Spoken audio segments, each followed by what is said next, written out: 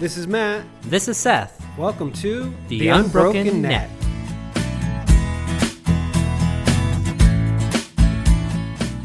This is a podcast where we're going to share with you some ridiculous ideas. Yeah, and who cares if you believe what we believe? Just think for yourself. That's all we're asking.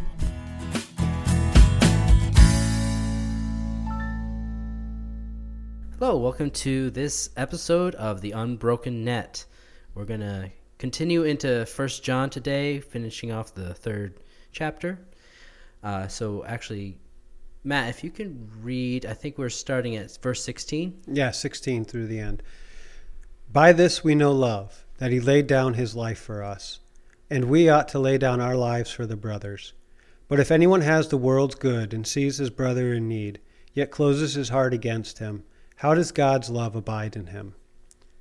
Little children, let us not love in word or talk, but in deed and in truth. By this we shall know that we are of the truth, and reassure our hearts before him. For whenever our heart condemns us, God is greater than our heart, and he knows everything. Beloved, if our heart does not condemn us, we have confidence before God, and whatever we ask we receive from him, because we keep his commandments and do what pleases him. And this is his commandment, that we believe in the name of his Son Jesus Christ, and love one another, just as he commanded us. Whoever keeps his commandment abides in God, and God in him. And by this we know that he abides in us, by the Spirit whom he has given us. So I noticed one thing, just overall. He says, by this we know, a few times. 3 times he does. 3 times? That's interesting. Yeah, it is. But the first one he says, by this we know love. Yep. And then he says that he laid down his life for us. And of course, talking about Jesus Christ. Yeah. And then, so what that when he mentions love in this context, he's really talking about the love that's willing to give it all and lay it all down. To go the distance. And then he actually says that we ought to lay down our own lives, or lay down our lives for the brothers. Yeah. Now, who are we laying down our lives for? He says the brothers. You know, that's the question, right? Who's your brother? And in my worldview, in my perspective, my brother is anyone with 2 eyes that's looking at me. So. Well, who did Jesus lay down his life for? That's right. Who were his brothers? Even those who put the nails through his hands and feet. Yeah. He even said, Father, forgive them. Yep. For they know not what they do. So then, essentially, we should be doing the same. That's a hard one, right? How do you compare? And perhaps in military life or in a tragic situation, you can literally lay your life down for another person. But most of the time, as he goes on to explain, it's a matter of comfort. And it's a matter of sacrificing the goods you have, the things you have, not being selfish with what you have, but selfless. Right, because right after that, he kind of talks about acting in love. Like after he says we ought to lay down our lives for the brothers, he says, but if anyone has the world's goods and sees his brother in need, yet closes his heart against him, how does God's love abide in him? Yeah. So then it sounds like he's talking about acting. That's correct. Like putting your best foot forward and acting out of love. That's right. So then he also mentioned God's love abiding. So is that what? So then kind of seems like a parallel between how we should act towards people is also how God would act towards us. Yeah. And once you know that love, how do you not give it in return to another? perhaps the only person that will show them that kind of love is you. Mm-hmm. And that love changes our lives. Right. And he's saying, he's essentially saying that, well, we know that Jesus was God incarnate on this earth. And how did God love everyone? He laid down his life. He says in the beginning of this. And then he goes on to say that we should do the same. And if we do that, then his love is abiding in us. And then he goes on and he says, don't let us not love in word or talk. Whoops. I think that's what we're doing here. Well, I mean, you talk about it, and it's not only is what we should say. So don't be a hypocrite. Don't say one thing and do another. If you say you love, then love. Back your words up with action. Yeah. Yeah. I wish he did, or at least maybe not in this translation, but I wish he did say not only, but he does say let us not love in word or talk. Yeah. I think that maybe there's some, you can get puffed up from just talking about love. Well, how many times have people from churches say, we love you, but, and then the actions don't feel like love. I know that firsthand. And it's really sad when we say that we love and then we don't back it up, because what kind of example are we giving? Jesus was God incarnate, but God is in you too. And you are here to represent who you believe God is. You were made to be in his image and after his likeness. And so as we go about and we say we love, we should be saying that we have the love of God.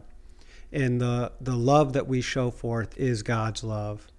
And that's just what it means to be a Christian. It literally means a little Christ. We're following in his footsteps and doing everything he did and even greater things than he did. So as we go about our lives, if we say that we love, we better act upon it. And, it's not just writing a check to a charitable event or whatever. It's when you see that person on the side of the street crying, stop and talk with them. When you see that person who is just rummaging around for cans or whatever they can get, help them out. Maybe give them your cans or give them some of your time and help them look for cans with them. Yeah. He does also say that he talks about in deed and in truth. Truth. How do you love in truth? Well, you're honest, right? Mm-hmm. You're genuine, you're true, you're pure in your character. Yeah, I'd have to agree with that. Like, if you're not being truthful about who you are or honest, then are you really being loving to that person? Because you're not really letting them know who you really are. And you're not letting them into your life. And I mean, love is it's kind of a give and take, I think. It really is. But I kind of have a hard time. I feel like I almost struggle with this, and like I always feel I don't do enough, or just that I don't give enough, or I don't help enough, or I don't love people enough. And I think that's kind of what he mentions later in the passage, where he's talking about our hearts condemn us. Yeah. But and yeah, so he says, by this we shall know that we are of the truth and reassure our heart before him. So he's kind of saying that if we are doing these things, our hearts should be reassured. And then for whenever our heart condemns us, God is greater than our heart. So, I mean, that's what I kind of feel like my heart is my heart condemning me because I feel like I'm not giving like I should, or well maybe your heart does, because we all need to receive love, right? And oftentimes when we give love, it's in reciprocation to a harm or a hurt that's been done. When we think about the way Jesus gave love while he was being crucified, those people's hearts should have condemned them for what they were doing. And yet he gave that love anyways. And we get to learn from God what that's like. We go about and our hearts condemn us, but he gives us love anyways because he's greater than our hearts and he knows everything. Right. And I think it's interesting, he said, when he does say God is greater than our hearts and he knows everything. So he knows what our hearts are like. He knows how much love we are showing. Or well, you mentioned earlier how sometimes we kind of hide part of who we are and we don't share it with other people. And the reason, at least in my experience, the reason I've done that is out of fear that they will not love us, that they will condemn us, or that they will be displeased with us. But God is not like that because he knows everything. He knows every moment of every day. He's like Santa Claus, but bigger. And he does not condemn us. There is no condemnation. You hit the point that I was going to say right on the head. John never says that God condemns us. Not once. He says we condemn ourselves, that our own hearts condemn us. Yeah. But then actually the way out of that, or way through it, is by God being greater than our hearts. So when someone does you wrong, you can be greater than their heart and love them despite the wrong that's been done.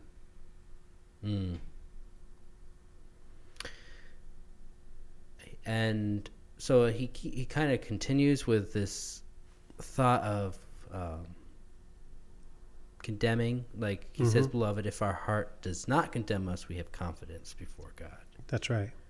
So what does that mean? Confidence before God because we don't have condemnation towards ourselves? We have a clear conscience. And when you have a clear conscience, there's no fear. Yeah. You know? So we have that confidence that we're living in the truth. We're living in love in deeds and in truth. That's correct. Yeah. And so he mentions if we ask, we will receive because we keep his commandments. This is interesting, right? Yeah. Because there's a lot of things we ask for that we don't receive. Why is he even saying that? Why is he talking about asking and receiving? I don't know, but it reminds me, I think it's in James. He talks about you ask and receive not because you ask wrongly. And what should we be asking from God? Jesus told us about our daily bread and forgiveness. And for his kingdom to come and his will to be done, those kinds of things. And oftentimes we ask for material needs, and there are times when we genuinely need something, But oftentimes, if we're content, there's not really much that we need. And what should we be asking from God? We should be asking for strength and courage to live a truthful, honest, and loving life in all that we do and in all that we say. And when we ask for those kinds of things, he gives them to us. He gives us, later on, he talks about his Spirit. And by his Spirit, by that Word of God that dwells within, that still small voice, we have the capacity to do what's right. Right. And he's also saying that we keep his commandments, and then what is his command is to love God and love each other. So if that's what we're doing, then our prayers and our asking is going to probably be more for becoming more loving, or to actually pray for somebody who's in trouble or just praying in a heart of love. And God will answer that prayer. I agree. And then, okay, so then he says, he brings out,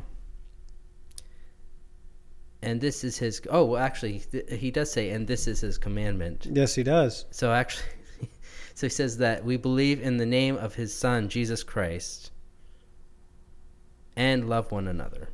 Yeah. So what is it? I mean, I know we believe in Jesus Christ, but I think it's deeper than that. I think it is. I mean, anybody can believe, there was a man named Jesus, and they called him Jesus Christ. But there's a lot deeper to believe in the name. Yeah. And the name could be, well, I think it's more than just the name Jesus. Mm-hmm. You know, those 5 letters that make up that name. It's more than that. It's his character. It's his, the way he lived. It's his resolve. It's who he actually is. His nature, his character, his reputation. Mm-hmm. And we believe, or we have faith in, or we trust in the character and nature of Jesus, and in the character and nature of God. We trust that he doesn't change, that he's the same, and that we can be just like him. Right. And Jesus was also, we also believe that Jesus Christ is God, and we also believe that Jesus died on the cross, that he went that far to show us sometimes we make this schism between God the Father and God the Son, and I don't like that. He believing in the name of Jesus Christ, believing in Jesus, means that we believe that God would care about us so much that he'd let us torture him, essentially, and put him to death. Yeah. Put God to death. Mm-hmm. And he still says, oh, well, I forgive you. Yeah. And that's pretty wild. Yeah, that is wild.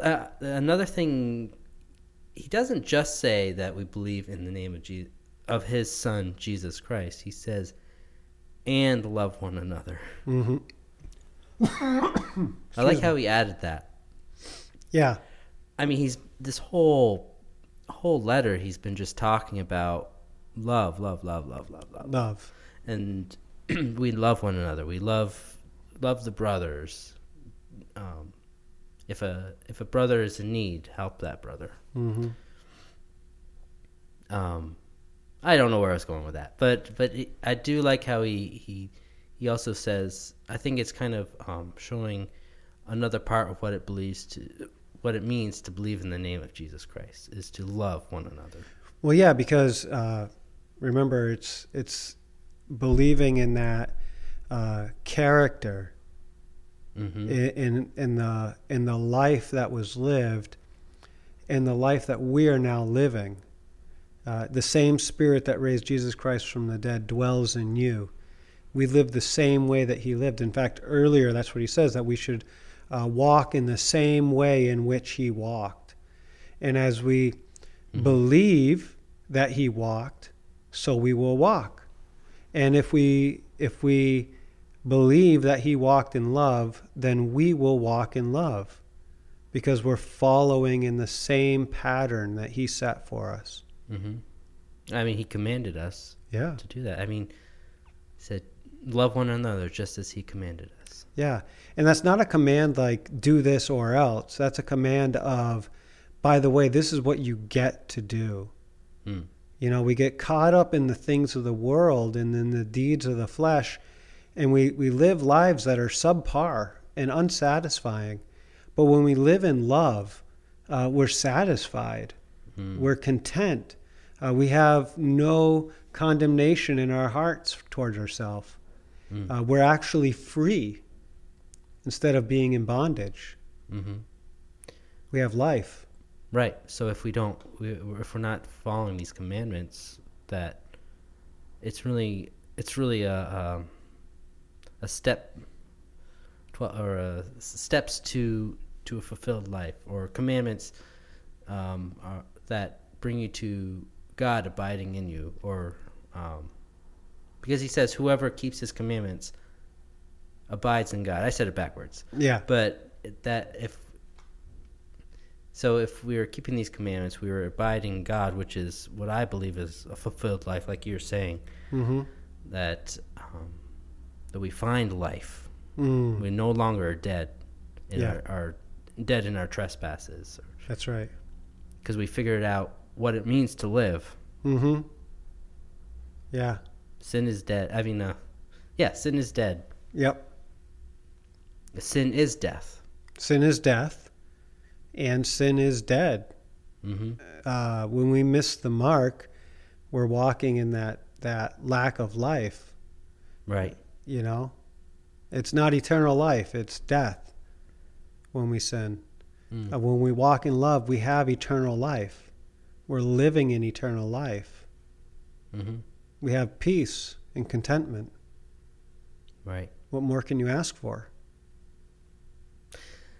And I'm going to redeem myself. He does actually say, he says, whoever keeps his commandments abides in God, and God in him. So I just left out the other half.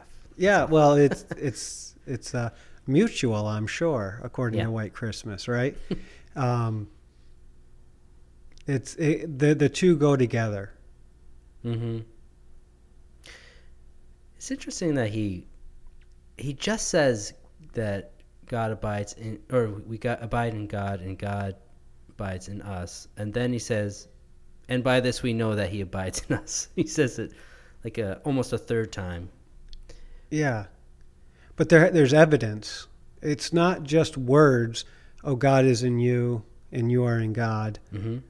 But it's, by the way, here's the proof. Here's the evidence. You have a spirit. You're right. Yeah. Yeah. And, well, he does say by the Spirit whom he has given us. That's right. The Spirit, he's talking about the Holy Spirit? Or well, that's what we've defined it as in Christian history. But how or is it even like our own spirit? He's given us our own spirit.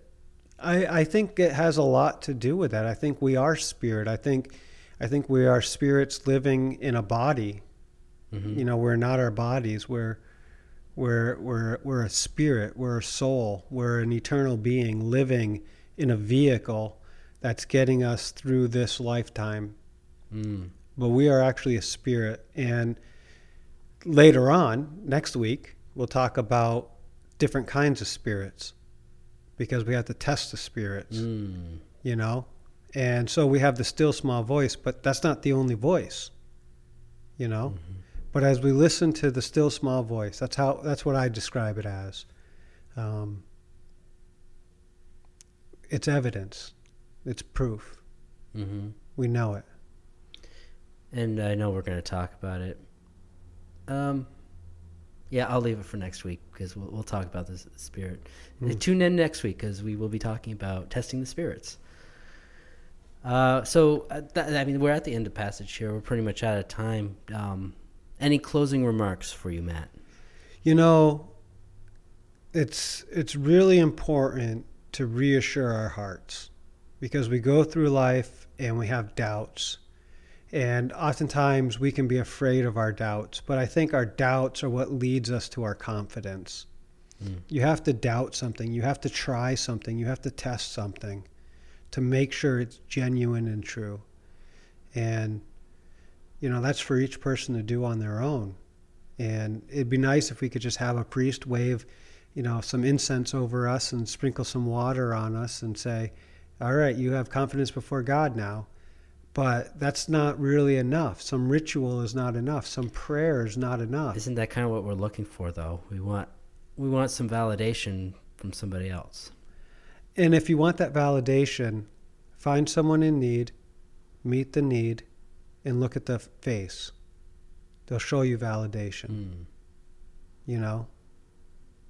That should be all. You'll feel it in your spirit. You'll feel it. You'll see it. You'll know it. Even if the person doesn't respond in the right manner, you'll still know you've done the right thing. Mm. You'll have that confidence. Mm-hmm. You know? Yeah, I agree. So I think this is a topic we're going to continue next week. Yeah. Talking about the Spirit and how we communicate with other people's spirit. Mm-hmm. Well, we do appreciate you listening this week, and if you did enjoy today's podcast, we ask that you give us a thumbs up, just that you like this episode, and then if you really liked us, go ahead and click subscribe on the podcast platform you're listening to us on, and we will catch you next week. Take care. Bye now.